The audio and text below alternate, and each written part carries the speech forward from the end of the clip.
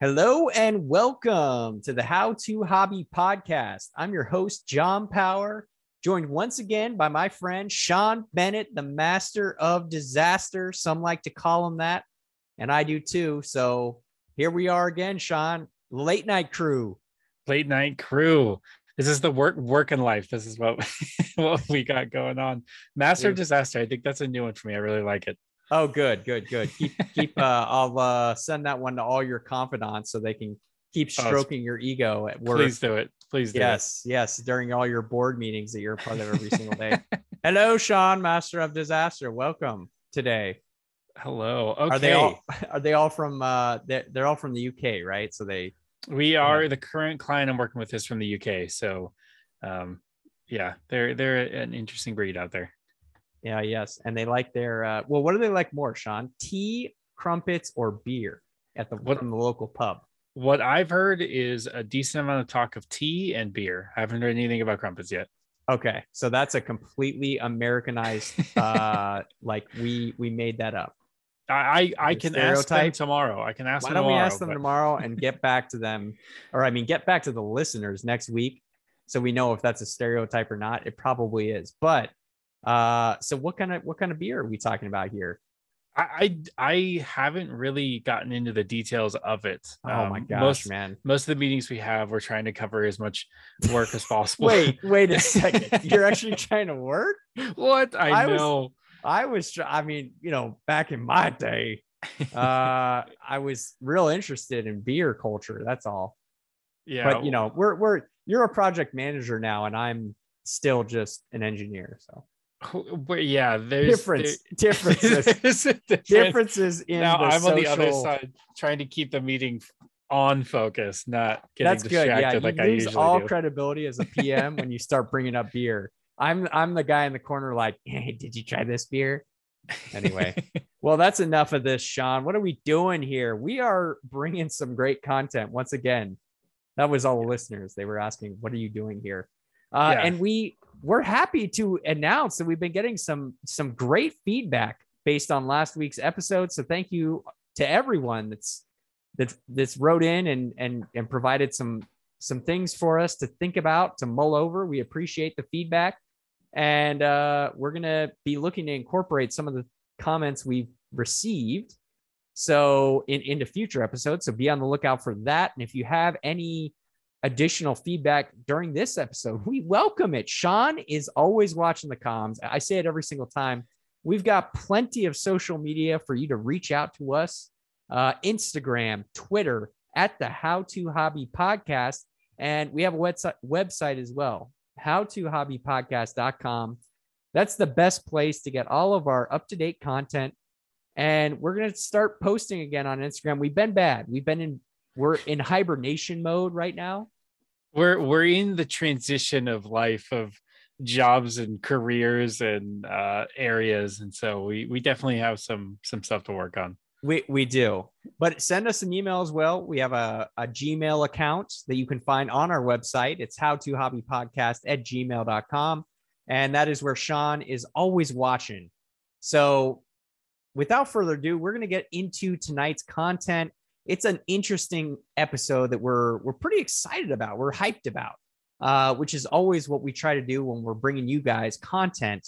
And tonight is no different. So Sean and I are going to be breaking down some different hobbies tonight and picking sort of our top picks is what I'm going to call them, where there's a couple rules in the game. Money is no object. And we're going to be providing tidbits like, I wouldn't buy this, I would buy this, or I would do this. And we're not limiting it to just gear, ladies and gentlemen. We're limiting it to nothing. We can pick anything we want. And that's why this is such a beautiful game tonight.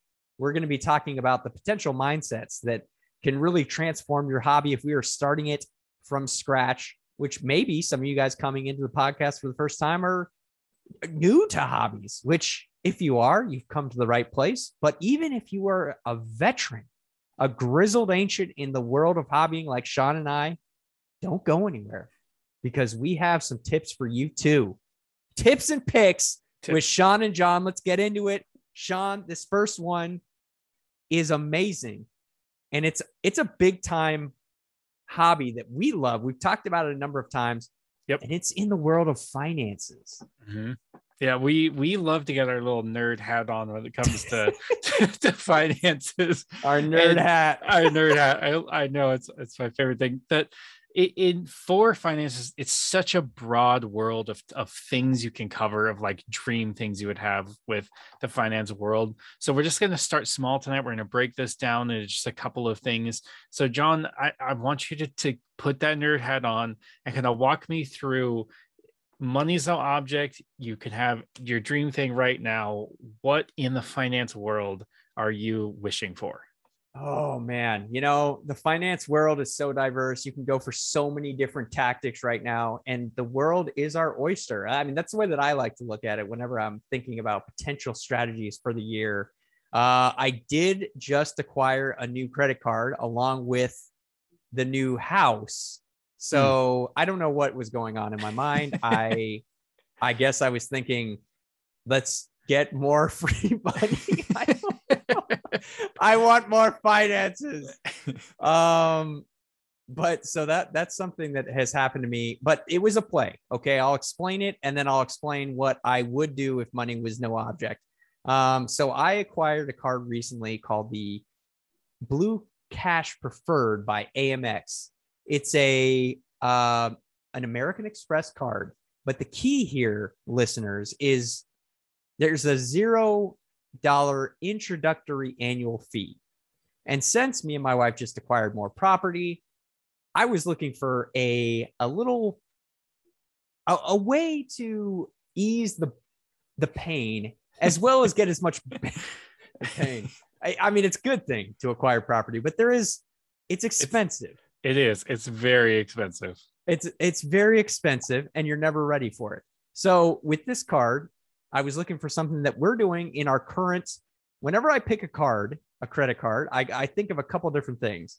And for myself, it's usually what stage in life am I currently in?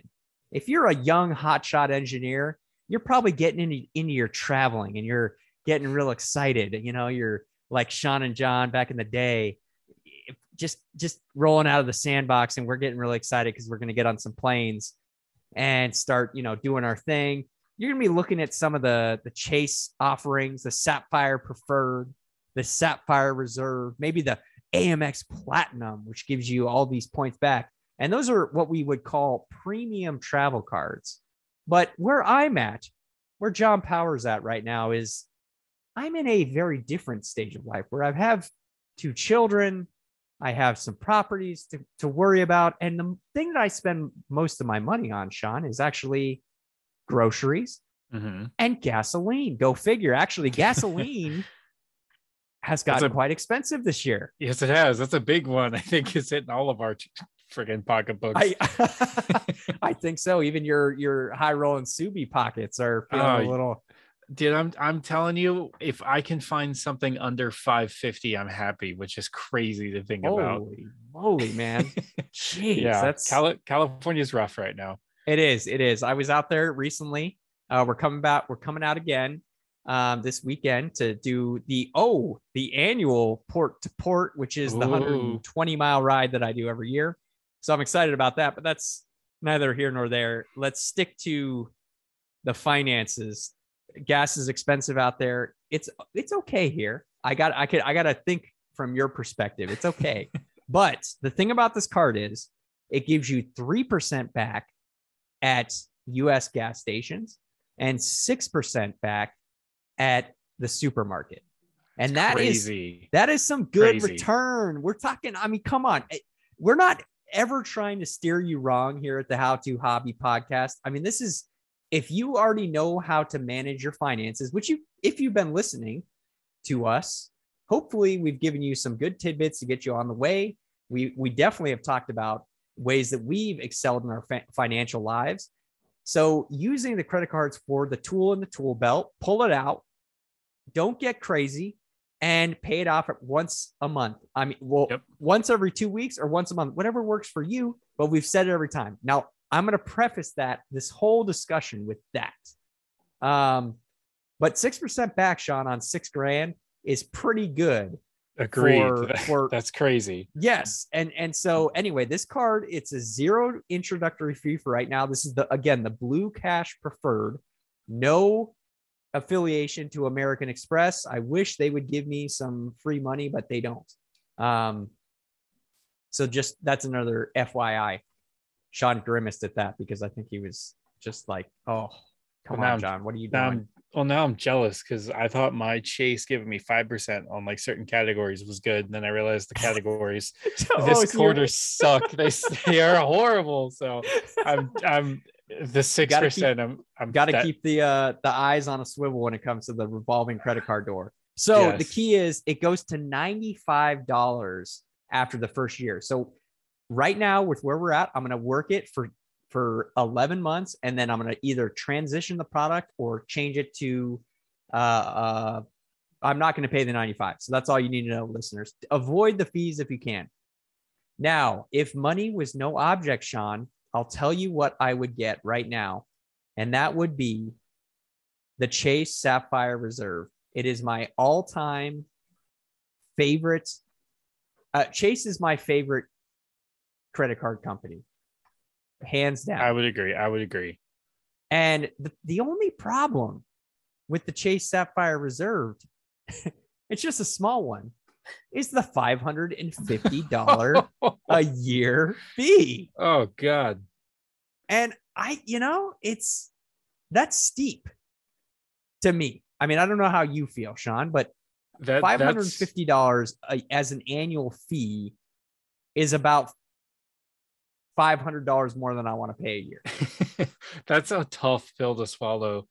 I struggle with 95. My Chase is 95 a year, and I struggle paying that because you have to make sure that the rewards that you're getting outweigh the cost of the annual fee. If it doesn't, then you're wasting money. And so that's the key, because I have to make sure that I'm being as diligent as possible to ensure that I'm doing it correctly and that it's still worth doing. Well, and we recommend once a year you do the financial checkup. We'll talk about it at the end of this year. We'll walk you through our financial checkup. It's going to be the financial checkup with Sean and John episode. Look for it to close out this year. And we're going to talk about some of these things that we do. But Sean, let me persuade you.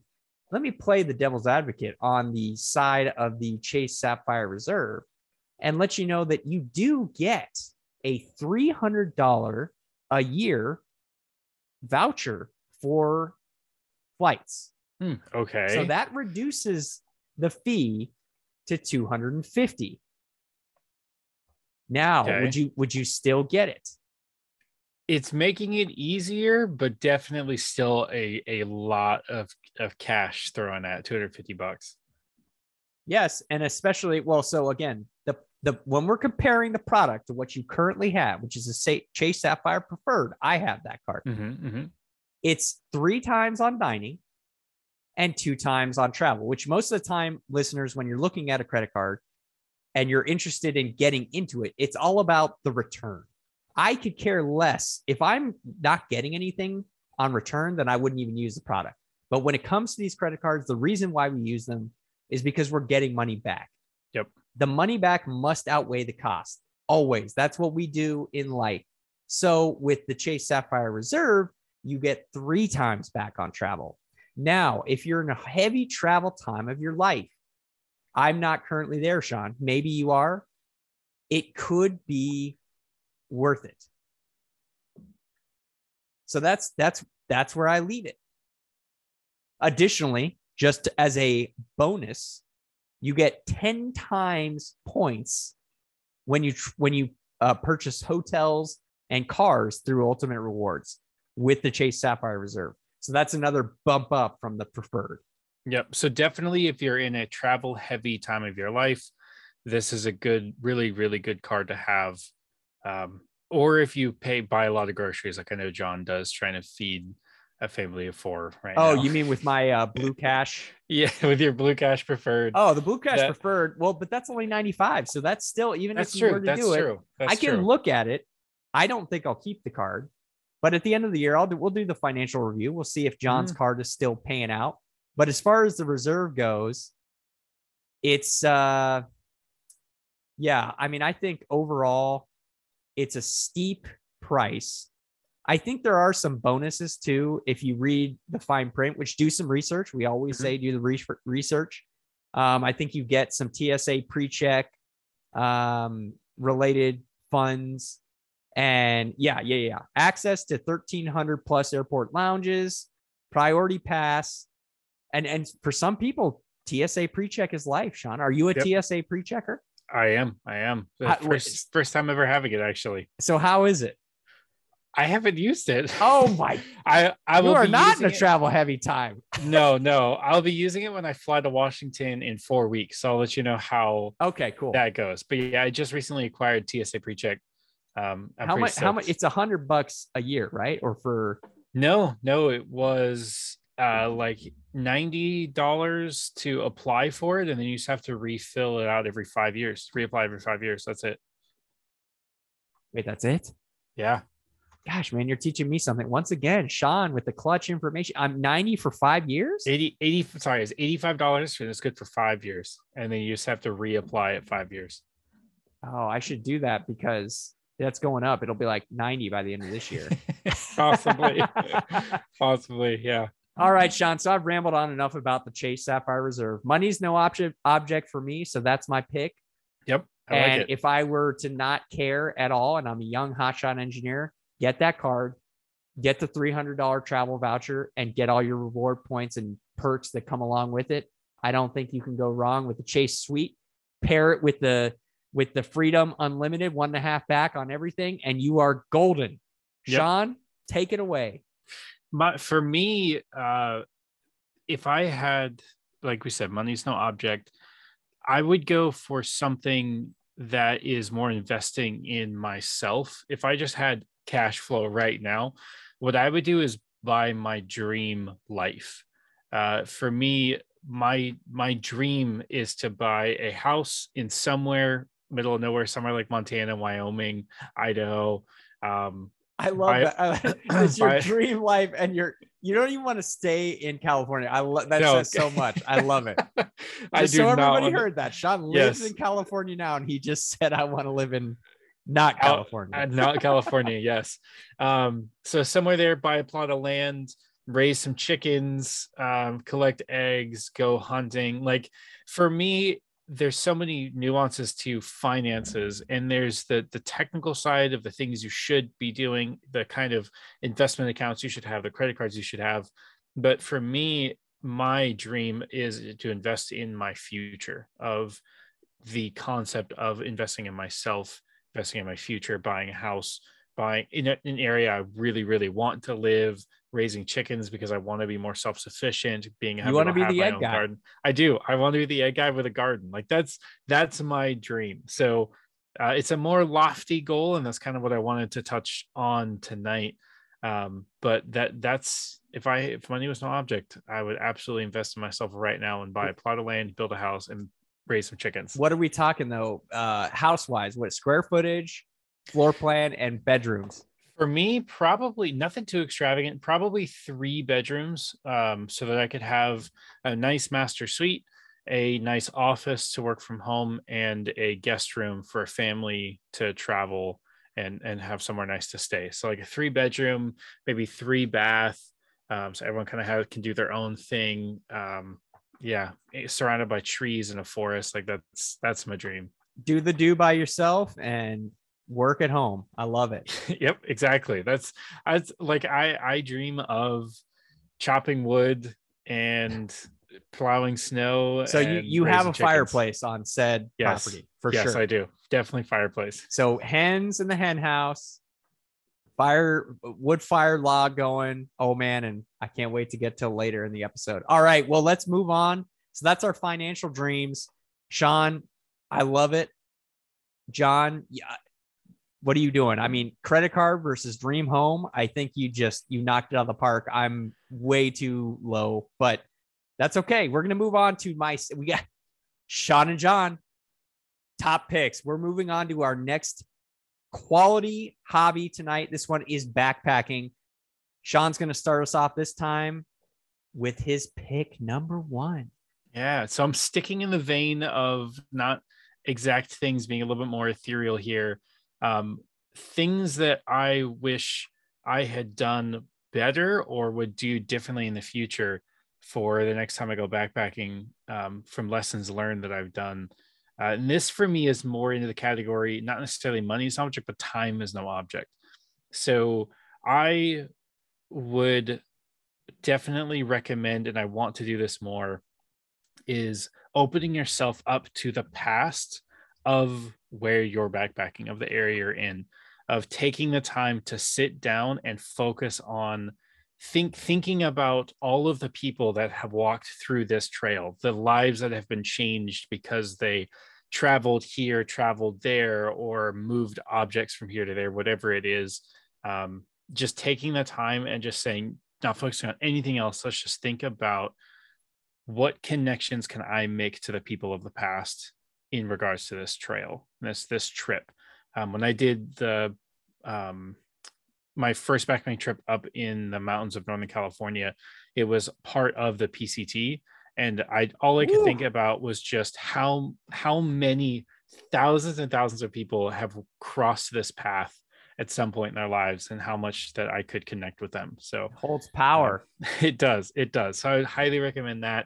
So take some time on your next backpacking trip to just sit down and just focus on what has changed, what has happened on that trail.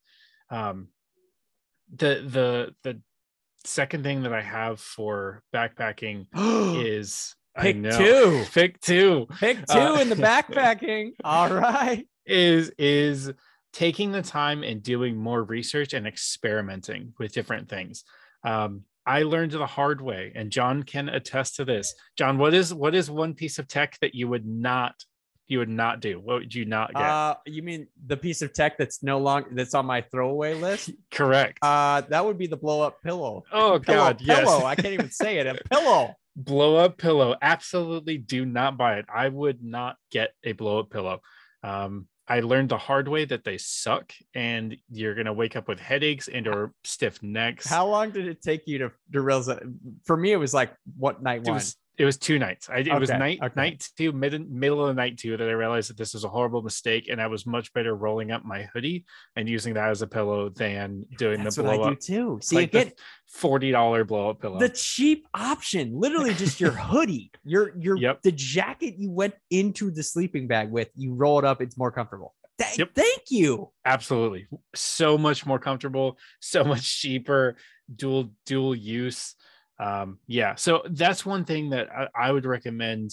If time was not an object, like if I could just sit and take as much time as I want, is to do more research and experiment with different products. And you can say, like, by going on multiple backpacking trips, you're kind of doing the same thing, but getting more prepared for each trip. For example, I learned the hard way what altitude sickness is like, and not preparing for that the way that I should have. So that's kind of my dream. It's open myself up to the past, and then take more time to do more research and experiment with a bunch of things before actually diving into it. I love it. And I need to do that more in my backpacking myself. Well, I'm going to go more gear tech heavy here, Sean. I guess I'm more into these material things, but you know what? That's okay. I'm going to fall into the niche here as the lead backpacker in the world of backpacking. Wow. I cannot sound more pious. Well, so tonight, this is what I'm gonna say to you listeners. I have had a decent amount of I'm not the world's best backpacker, but I had a decent amount of experience. And what I've learned throughout my travels, I do a major trip a year. One a year is kind of my thing. And by major, I mean 4 to 5 days out in the wilderness. And what I've found over that 4 to 5 days of the pieces of gear that I just love and cannot go without and can't recommend enough if I were to start from scratch, which is what I'm trying to do tonight with you guys, is to give you the tips and tricks that if you are starting from day one, don't do this. And what I would say is get a 65-liter bag right off the rip. So don't go with the 40-liter or 45-liter. Go with the 65 plus 10, which is what I have. And it just is such a perfect way to store all of your stuff. It's not, so again, it gives you the flexibility, and money is no object. So anywhere between $120 to $300, get what you want to get. Because my bag, I've had it for, I feel like 6 years now. And since I really started my career in the engineering field, just before maybe, I can't remember. It was somewhere in that range, but it's amazing. And I remember having this conversation with my buddy, the last backpacking trip we did. It was like, it's so ironic. We both have the same backpack because we were getting gear at the same time. We both happened to buy, there was like this good deal. And so it was like a $200 bag that came down. It's a Deuter. I like calling it Deuter, but I don't think that's the brand. Dyetrer is the brand. And it has everything you need. It has the lower sleeping bag pouch. So it stores your sleeping bag in the bottom. And the reason why I recommend higher end or larger bags is because you can still go lightweight, but it manages where you place all your gear so much better. So you can like either do the tent below your backpack, or you can do it at the top of your backpack. There's just more flexibility. So as you grow, and I would never recommend anybody go into the ultralight right away because it's more expensive overall, and you don't know if you're going to like it because ultralightists are elitist. Sorry, I'm not a ultralighter. I do just enough ultralight and just enough. I will pack out beer. I'm one of those people. I will bring beer on the trail for night 2 or 3, or sorry, 1 or 2, just to enjoy my first couple nights. Like, it takes a little bit to get your trail legs. So you don't want to go total balls to the wall first night. Bring a little something that you love. So that's number 1 on my pick 2. My second pick is going to be a great backpacking tent. I started with the hammock game. I tried it out, and no, don't do it. Go straight to the tent. It gives you an opportunity to share with somebody if you need to. Get a 2-person tent. You never know when a buddy wants to go backpacking with you. You're not going to be like, hey, Joe, come with me and get in the hammock. He's immediately going to say no. So this is this is a tip and a pick. And I invested. I got the Big Angus Copper Spur UL2. And this thing is, and this is what I mean. I went ultralight where I need to and not in other places. In the tent, I went ultralight. This thing is light. It's expensive. And it's very delicate. I mean, it's an amazing engineering marvel. In my mind, it's beautiful. Now, we'll put the links to this gear and these checks, but that is my pick number 2. I want to go further into it, but you know what? We're going to keep moving for tonight's episode. If you have any more questions, reach out to us about the gear or the mindsets you're hearing tonight. We want to hear what gear you would prefer and or mindset that you like to bring into your hobbies. But these are our top picks, so we're going to move on to our next hobby on the list, and this is cooking. Sean and John pick 3. Pick 3. Sean. Yeah. So for me, going into cooking, there's a lot of cooking and things that you can learn for very cheap. And that's the greatest thing about cooking. There's cookbooks, YouTube videos. There are so many resources out there on how to cook in an affordable way. But if I had unlimited money, I would absolutely, no doubt about it, be enrolled in New York at the Culinary Institute of America and getting officially, I don't even certified. The certification is not what I'm looking for, but the experience level of what a culinary school could bring you. That is something that if you have the money and the time, I would recommend. That is one of my dreams, and I think everyone should do it, because I think if we all were able to go to culinary school, the level of food that is available out there would be next level. if like just every average Joe had like a culinary school background. That would, and they would love it too. Well, they'd love it or hate it. But like they'd all have an understanding, and they would literally either love or hate cooking. Oh yeah, absolutely. But I think it's also who you learn from plays a big factor into that too. But yeah, going to the Culinary Institute of America and just getting a real education in cooking, that would be Man, I'd be right there with you, Sean. Let's go to culinary school at the end of our lives. Let's do it. Can we do it together? To be honest, I'll admit within the last couple of years, I put in a request to talk with a counselor at the Culinary Institute, just so I could learn more about their school. And then I realized how expensive it was, and that was not going to happen. So what are we talking here? Their tuition, pure tuition is about $17,000 a semester if you take into account textbooks, housing. You're looking at a lot more. They offer associates and bachelor's degrees, so you're looking at anywhere between like 60 and 120K for which degree path you choose, which is, for someone who went the state college route for engineering, that's a tough pill to swallow. That's a tough pill, man. We're both you went state college, I went community to state, so I'm like See, I went state to community. Like I went the complete backwards route, and now that I'm in community, I'm realizing how expensive even just state school was for what I was getting. Yeah, so I wish I'd started with community first. All right, well, I love that pick, and I would be there with you, my man. I want my culinary. I'm gonna pick mine. This is my first pick, and it is a wood block cutting board. The brand, When Money Is No Option, that for me, there's a number of them out there, but one of my favorite right now is the Brooklyn Butcher Blocks. It's a custom butcher block maker out of, I think it's Brooklyn. I don't know. It just says Brooklyn Butcher Block. So I don't know where they're out of exactly, but they have a long grain cutting board that I just think is beautiful. Maple, cherry, various, but they range anywhere from 120 to I think like $300, depending on what type of grain you get. But it's something you're going to use every single day, and it's worth it to me. And I will get one probably by the end of this year, Sean. So ooh. Yeah, do it. Like, maybe we'll put see. That nerd hat on.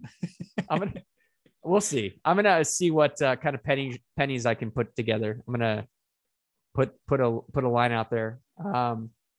But yeah, let's move on. What is are you picking something gear related, or are you gonna go? I'm gonna go gear, actually. For most of this episode, I've been avoiding gear. But for me, if I had the capability, I would invest in a full industrial cooking range.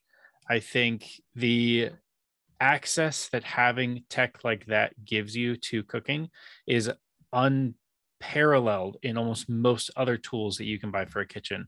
I think having a full industrial cooking range with 6 or even 8 burners with 2 different ovens, like the amount of meals that you can cook, like it's next level, the kinds of things you could put together. And the level of danger, I mean, come on. It's like, it's always on. It's like a fire breathing dragon. It's like, the gas bill is insane. The gas, it is insane. And that's the downside. But the things that you can do with a range like that, because I'm currently struggling with the 2.5 electric burners that actually work fully. I was gonna ask if you had gas. No, Sean, you got gas? I do not got gas. Not tonight. No, we have electric, and it's not great. 2 of the burners are solid, 2 of them not so much. So it's one of those things that I really dream and work towards. But yeah, anybody who wants to take some time, look into some fully industrial cooking ranges, and you will be amazed at what is out there. You want to know something crazy? In my mind, one of the things that really put this house over the edge was it had a gas range. Oh yeah. Yeah. I want that gas range. Dude, there's no gas out in Chandler. It's crazy. That's nuts. Anyway, I love it, and I want one too. I got gas and you don't. So yep. I mean, I'm still dealing. I feel it, but I do have gas, and I would love to have an industrial one day. I don't even want to know what it is. All right. Well, we're kind of running a little low on time here tonight. So we're going to just smoothly make our way through our last couple picks. I'm going to pick my top knife that I would definitely get, no questions asked. It is the Mizuno UX10, and this bad boy costs you around $180. Now, and why? What about this knife calls to you? Because I'm going to use it for the rest of my life. And no, this is, again, it gets back to the same thing I've talked about throughout this. I'm a creature of habit. If I'm going to be using something and interacting with something every single day, money is no object, which is kind of the way I look at it. Now, again, if you're anywhere between $100 and $200 for a chef's knife, if it fits you and it works for you, then good. But I have one knife. I use it every single day. I love it to death. I'm at the point in my culinary love that I'm going to acquire knife number 2. And I don't know why. It's just a feeling of expression. I need the UX10. I know. I think that very portrays in a very good way that hobbies can develop and evolve into more than just having the bare minimum so that you can succeed. Like do you need another knife? Probably not. You could probably get by with what you currently have. Do you want another knife? Yes. And that's totally okay. Well, and you're right. 100%. Like I definitely have a great chef's knife, and I think I can't explain it. And it's exactly what you said. Sometimes you just move into something and you get passionate about it.